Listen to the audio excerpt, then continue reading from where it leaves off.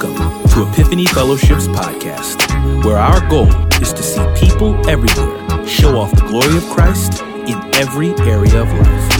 We pray that you are blessed and encouraged by today's message and will allow the Word of God to dwell in you richly. What's up, family?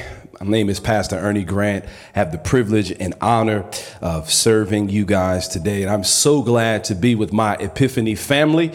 Shout out to my Bishop Eric Mason, all of the elders and friends that are joining us today.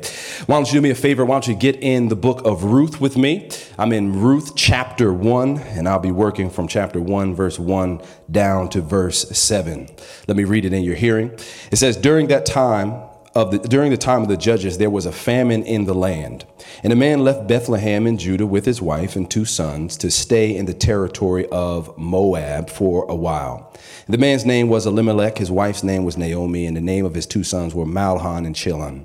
And they were Ephraimites in Bethlehem in Judah.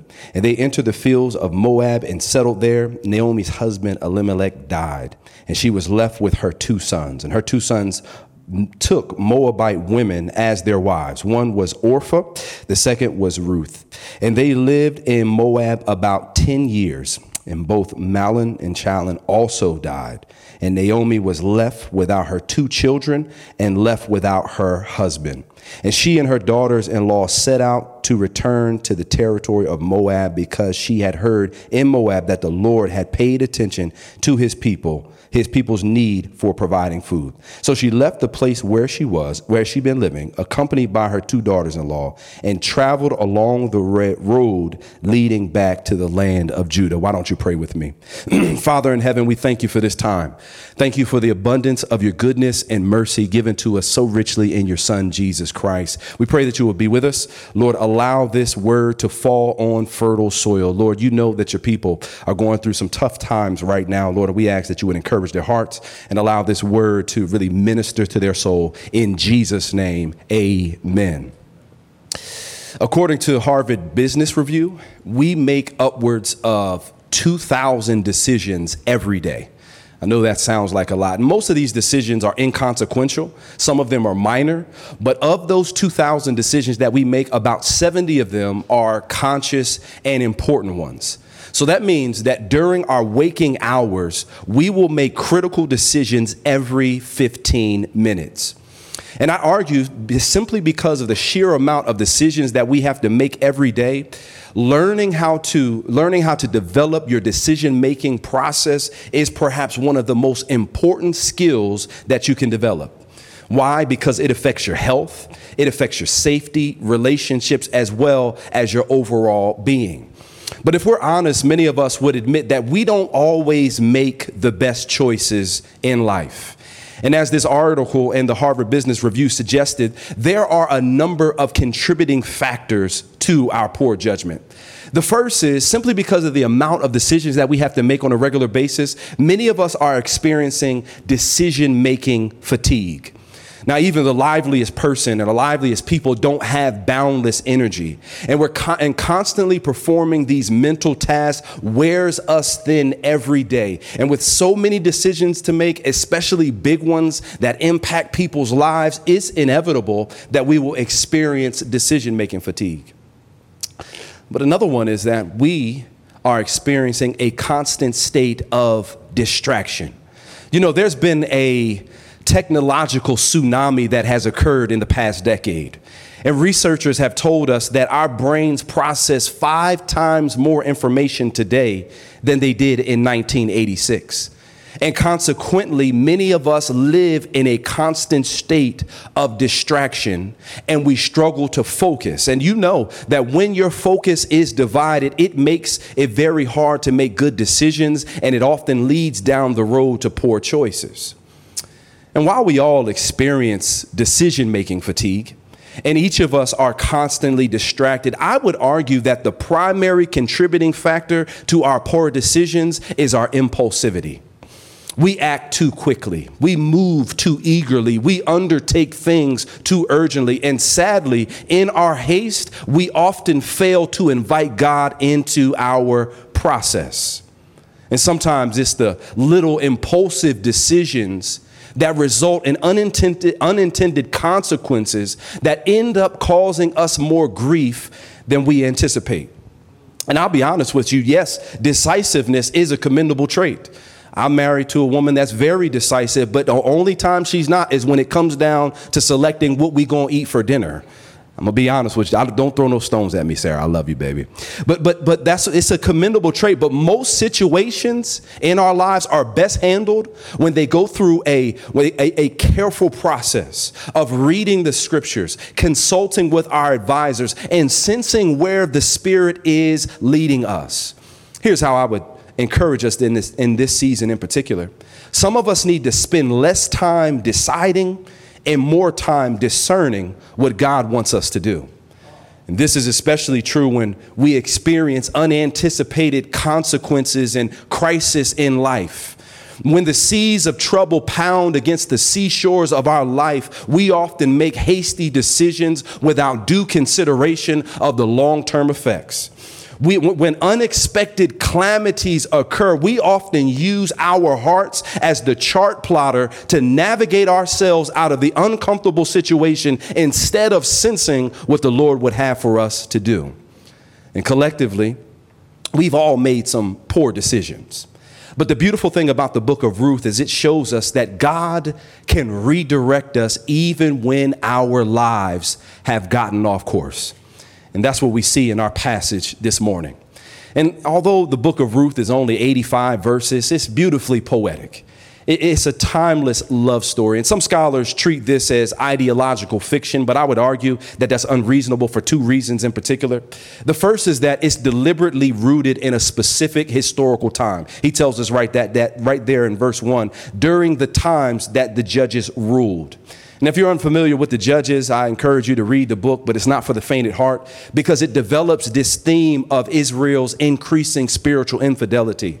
And ultimately, we see the pull of idol worship become so strong on God's people that they begin to conform to the culture instead of transforming it. The second reason that we can't treat this like ideological fiction is because Matthew, the tax collector who wrote the gospel that bears his name, confirms that this account by including Ruth as a part of Jesus's genealogy. And he must have gotten her name from this book because it literally appears nowhere else in the Old Testament. So I would encourage you this week, take the time to read these 85 verses because I think they're really ministered to your soul. But one of the things that's really helpful is that it contains some profound principles that impact our lives today. Theologically, it works on sub themes like God's providence and how he can change your life from emptiness to fullness in unsuspecting ways. And ultimately, it demonstrates his unstoppable Hesed love for his people. Though this poetic story was written generations ago, the backdrop is similarly familiar to what we're experiencing today. Just like then, we have a similar moral backdrop because it says that all people did what was right in their own eyes. And like our society today, there is no moral compass. People do as they please with little or no regard of what God has to say about it. There's a similar ethnic backdrop because they lived in a polarized society where particular ethnic groups were more valued than others. It's a similar economic backdrop because they find themselves in a middle of a pandemic of epic proportions, just like we're in today. And then it has a similar emotional backdrop because in these 4 chapters, we find disappointment, we find despair, bitterness, regret, and a myriad of emotions that are all too common to us today. But the beautiful thing about this book is it ultimately shows that God can restore your life when it's been derailed by bad decisions. And with that in mind, let's jump into our passage today. In the opening verses, we find that there is a sudden and unanticipated famine in the land. The cause is not given here, but perhaps it's because of the warring oppressors, and maybe they cut off the food supply. Maybe there's a low pressure system that failed to form. Maybe it's because Leviticus 20:20 is being fulfilled when God promised that the land would not produce if the people were unfaithful to him. We don't know, but what we know is that there is no food in the land. I just want you to imagine yourself in that position for a second. Imagine that there was no food. There was no supply chain. There was no grocery stores. The shelves at the bodega and the corner store were empty, and you and your family were slowly being overtaken by hunger pains. And the irony can't be lost on us that the name Bethlehem means house of bread. But yet we find in this passage that there is no bread in the house. So facing this difficulty, Elimelech decides to act. So he rationalizes the situation and he decides that the best course of action for preparing for his family is to move out of Bethlehem. So he decides that he's going to move to the land of Moab in the midst of this time. Now, some of you are looking at that passage and you'll say, well, that sounds like swift and decisive leadership to me. There was a problem. His family was starving and he just went and executed a plan. Shout out to him. I would have did the same thing. And I thought that same thing initially. But as I read more, I realized that this was more of a hasty decision that did not invite God into the decision making process. So do me a favor. Let's look underneath the layers of the scripture. And instead of focusing on what he did, let's focus on what he could have done. By all accounts in this passage, he didn't take any time to pray. He didn't consult with the Lord. He didn't ask for God's opinion. He didn't go to the Torah. He didn't talk to a priest. It doesn't seem like he talked to a friend at all. There's no mention of him asking for God's direction or God's blessing in this passage. It doesn't look like he even conferred with wise counsel. It doesn't even look like, and it's probably unreasonable to think, that he even invited his wife into the process of the decision because it's a patriarchal society. But no, he decides to make a decision probably in isolation. He makes a quick, pragmatic decision. And let me be honest with you, that is the epitome of doing what's right in his own eyes. And it reminds me of Proverbs 14:12 that says, there is a way that seems right to the man, but the end is death. And like Elimelech, when we encounter unanticipated crisis in life, we immediately go into fixing mode. A lot of times we don't consult God.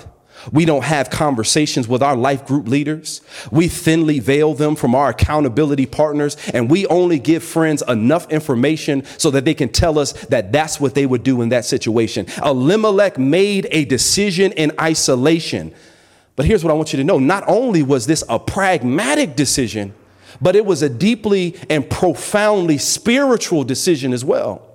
Because God's presence clearly and distinctly was in that land.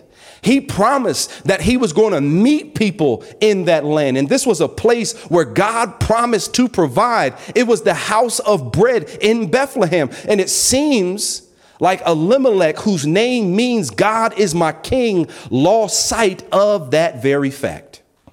So he loses the community. He leaves the place of worship. And he decides to make this decision outside of the counsel of God. And what happens is it has dire consequences. But honestly, can I be honest with you? I think that this is also a cautionary tale, that we need to be careful leaving the place that God has us in search of better options. Let me say that again. We need to be careful about leaving the place that God has us in search for better options. And then we learn of all places he leaves to go, he settles in Moab. If you know about Moab, you know that Moab were long-standing enemies of Israel. They despised the people of God. This would have been so scandalous. This is what I want you to understand. This entire ethnic group started as an incestuous relationship between Lot and his daughters. And on top of that, they resisted him. They resisted the people of God as they passed through Egypt. And the oppression of the Israelites by King Eglon, the king of Moab, would have been relatively recent and known by all. This was a morally corrupt and spiritually destitute place. And the reason, and he blew by all of these red lights. All of these things he just blew by. And let me just ask you a question. How many red lights do you blow by or bypass when you make decisions? Let me ask you, how many warning signs do you need? How many of your friends have to tell you that this is not a good idea? How many sermons do you need to convince you? How long will it take you to come to your senses? How much confirmation do you need to have in this season to realize that you are making a poor decision? How many? And his actions lead us to believe that he believes he's a better provider than God. They communicate that he thought he trusted in himself more than he trusted in the sustainer and provider of all things. And let me just be honest with you. It's easy to point fingers at Elimelech. It's very easy. Hindsight is 20/20. But what are your decisions communicating about the God that you believe in? What are your decisions communicating to your friends? What are they communicating to your family? What are they communicating on social media and to your coworkers and acquaintances? What are your decisions making or saying about the God that you say you believe in? So he takes his wife and he takes his two sons, whose names are awful, by the way. Let me just throw that in there. And they settle in Moab. And then we find out in verse 3 that Elimelech dies. Things were going well for almost a decade, and then he dies. The cause is unknown. We don't know what happened. But can you imagine what's going on in Naomi's mind right now? This was certainly not the dream of escape that she thought was going to happen. This was not the option that was presented to her. She fled a famine with her husband only to lose her husband in a presumed place of safety. Can you imagine how she is feeling in this moment? Can you imagine what it must be like to suffer such a loss and to be left alone in a foreign land? And the person that you love and trusted and that would provide security up and dies. And then on top of that, to make matters worse, her son went and married two Moabite women. Now, Moabite women weren't discouraged simply because of their ethnicity. No, it's because they worship false gods like Molech and Chemosh. And the latter one sacrificed children to idols. Let me just say this to you. Sometimes our decisions, like we see here, can cause unintentional generational problems. Because even after Elimelech is dead, he has left a legacy of making pragmatic decisions in isolation, and that undoubtedly contributed to his sons marrying women that didn't know God. Ultimately, he created a household, or he created a climate of spiritual apathy in his household. Fathers, can I talk to you for a second? You have to be careful what you say and what you do around your children, because they will often pick up on your worst habits. And this is what happens here. Your children are taking note of your behavior. They're taking note of your decision. But on top of that, not only do they go and they marry these Moabite women, but those women are infertile for over a decade, which in the scripture is often a sign that God is not favorably looking down on them. And then we see this, that a few years later, as it presupposes, that matters got worse. And both of her sons died. And when they died, the natural hope of furthering their family goes away as well. Naomi is left in the world without a husband and without a son. And perhaps that doesn't really startle you now, but an aged widow without the protection of a husband or the provision of a children in a patriarchal society was both lonely and a dangerous prospect. In fact, throughout the scriptures, we see widows described as the most vulnerable people on planet. And on top of that, she was far from home and more vulnerable than most. She fled her home in Judah, following after her husband, only to find that a famine happens. Then she loses her husband. Then she loses both of her children. So what happens is she goes into her golden years without a companion to love her. She goes into her golden years without children to care for her or grandchildren to energize her. Imagine at this point that she probably believes that her life is over. But can I be honest with you? These are the tragic consequences of poor decisions that create a cascade of problems and a domino effect of trials and unnecessary tribulations. And yet, what we see in the rest of the book is that just when you feel like your life is over, it's often just the beginning. Because thank God, as we will see in the breadth of this story, that no matter how dark things have been, no matter how tragic the events of your life have been, God is still working out his purposes in your life. I'm going to tell you about that in a few minutes. So the question you might be asking yourself is, what do I do with all this? What does this ancient story about an ancient family in an ancient land connect to my reality? Like, how does it all connect? And here it is. We are just like Elimelech. Each of us are guilty of trying to navigate our lives with our own solutions, our own way.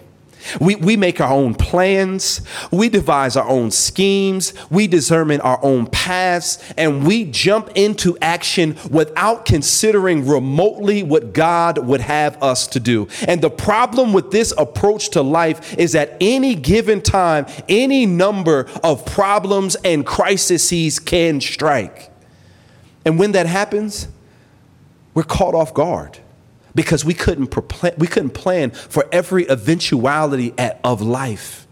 We can't predict the future, even with great data. We can't manage the outcome of every situation, even with the best foresight. And ultimately, these unanticipated crises remind us that we are not in control.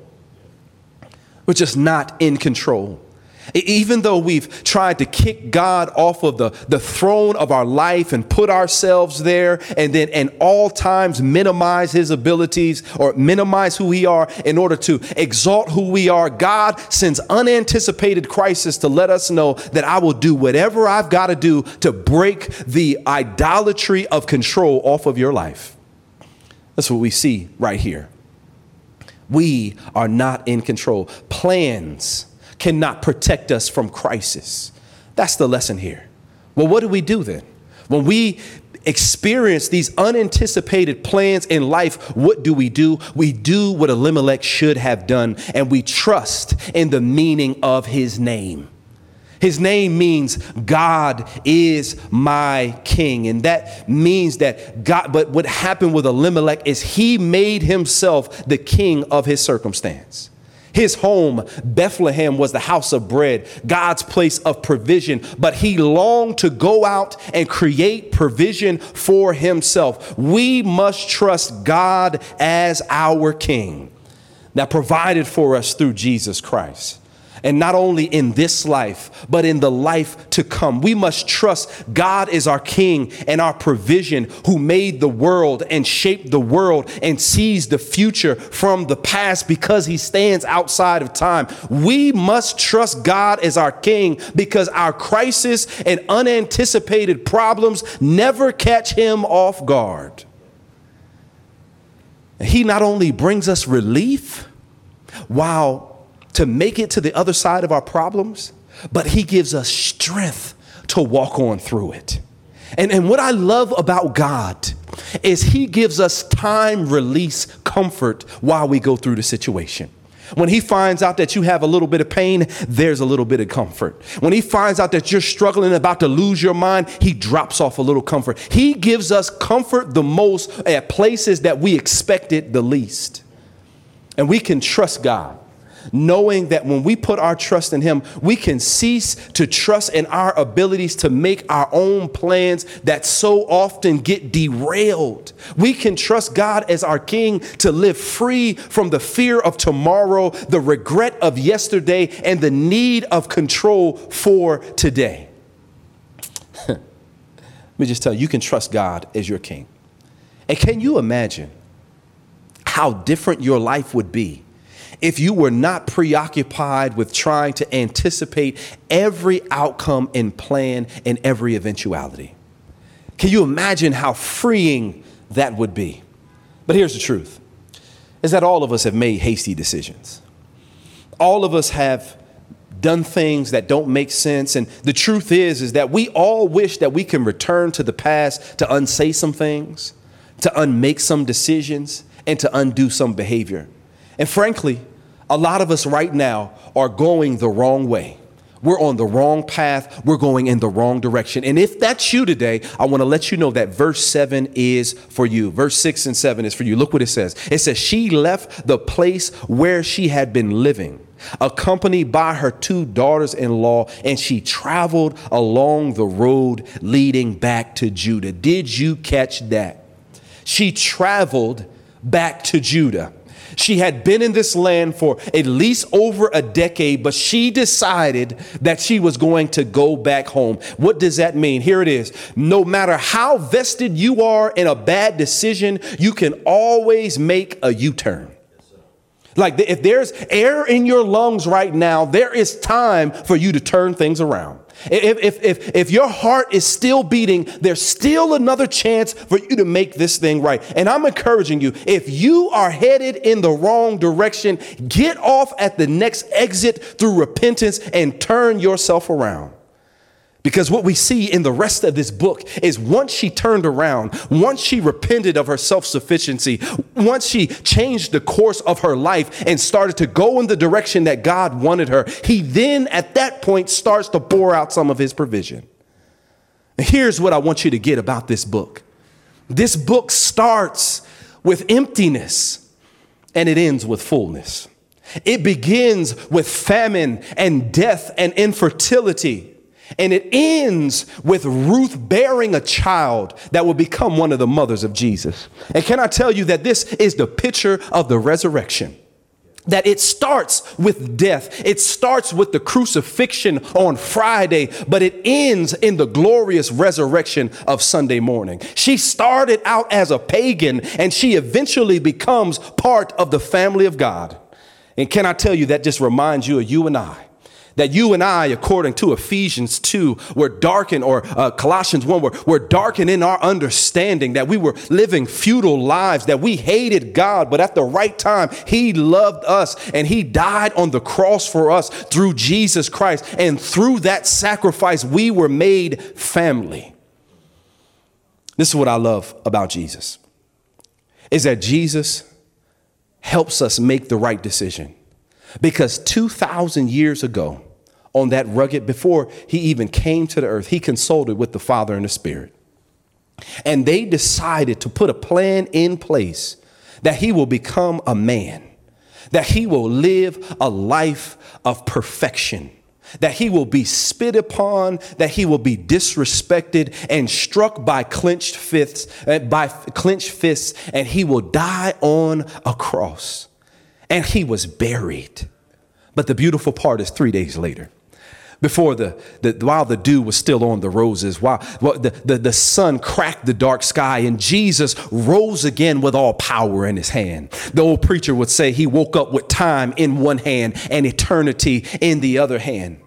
And this is what I want you to understand. This is what I want you to get. By Jesus making the decision to go to the cross, he made it possible for us to rebound from any bad decision that we've made in our lives. Let me say that again.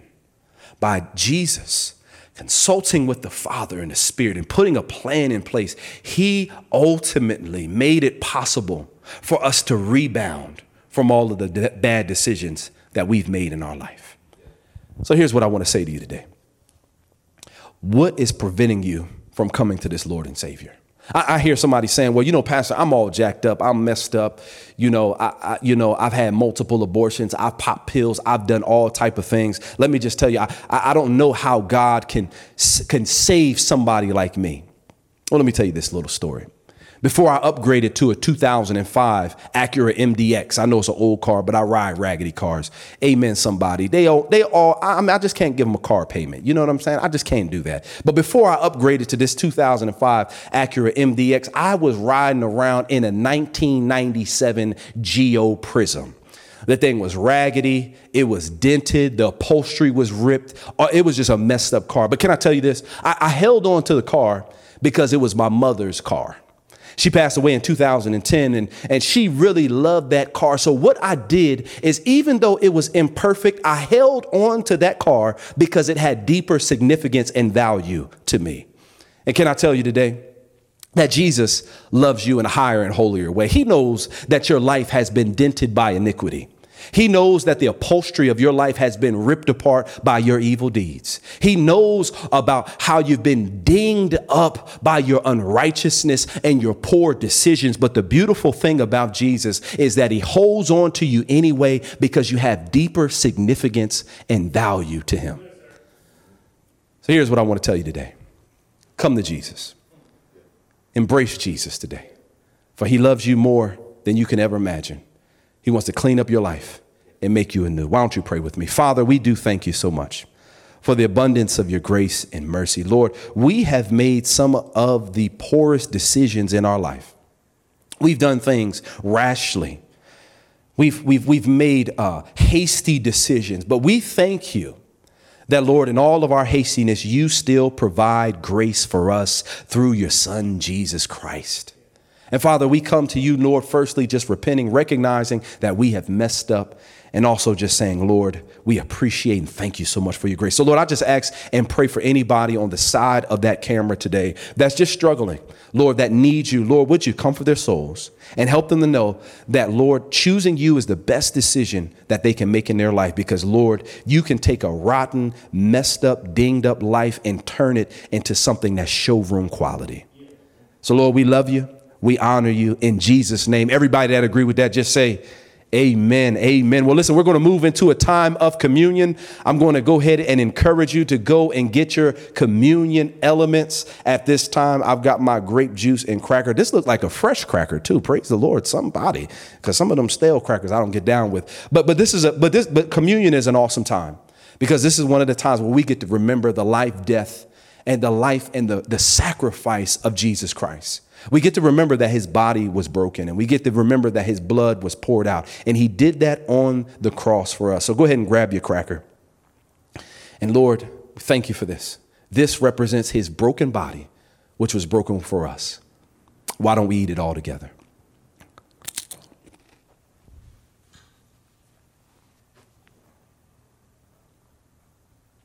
Amen.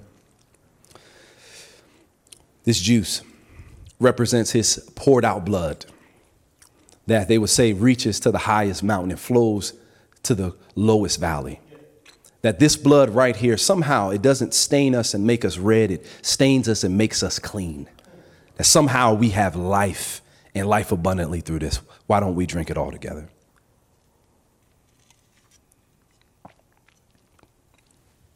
Amen. Amen. Well, listen, Epiphany family, thanks so much for having me out today. I hope that word was encouraging to you. Thanks again. And look, I can't wait to spend some time with you guys again soon. God bless you, and we'll see you soon. Hello, this is Dr. Eric Mason, founder and pastor of Epiphany Fellowship. Thank you for tuning in today. Hopefully the word of God was a blessing to you. Also, if you want to help us build the kingdom from Philly and beyond, particularly in inner cities, partner with us today. And if you don't know Jesus as Savior, based on his death, burial, and resurrection, place your confidence in him and go from spiritual death to spiritual life. Tune in next time so we can see you go from spiritual infancy to spiritual maturity. God bless you. Take care. We love you.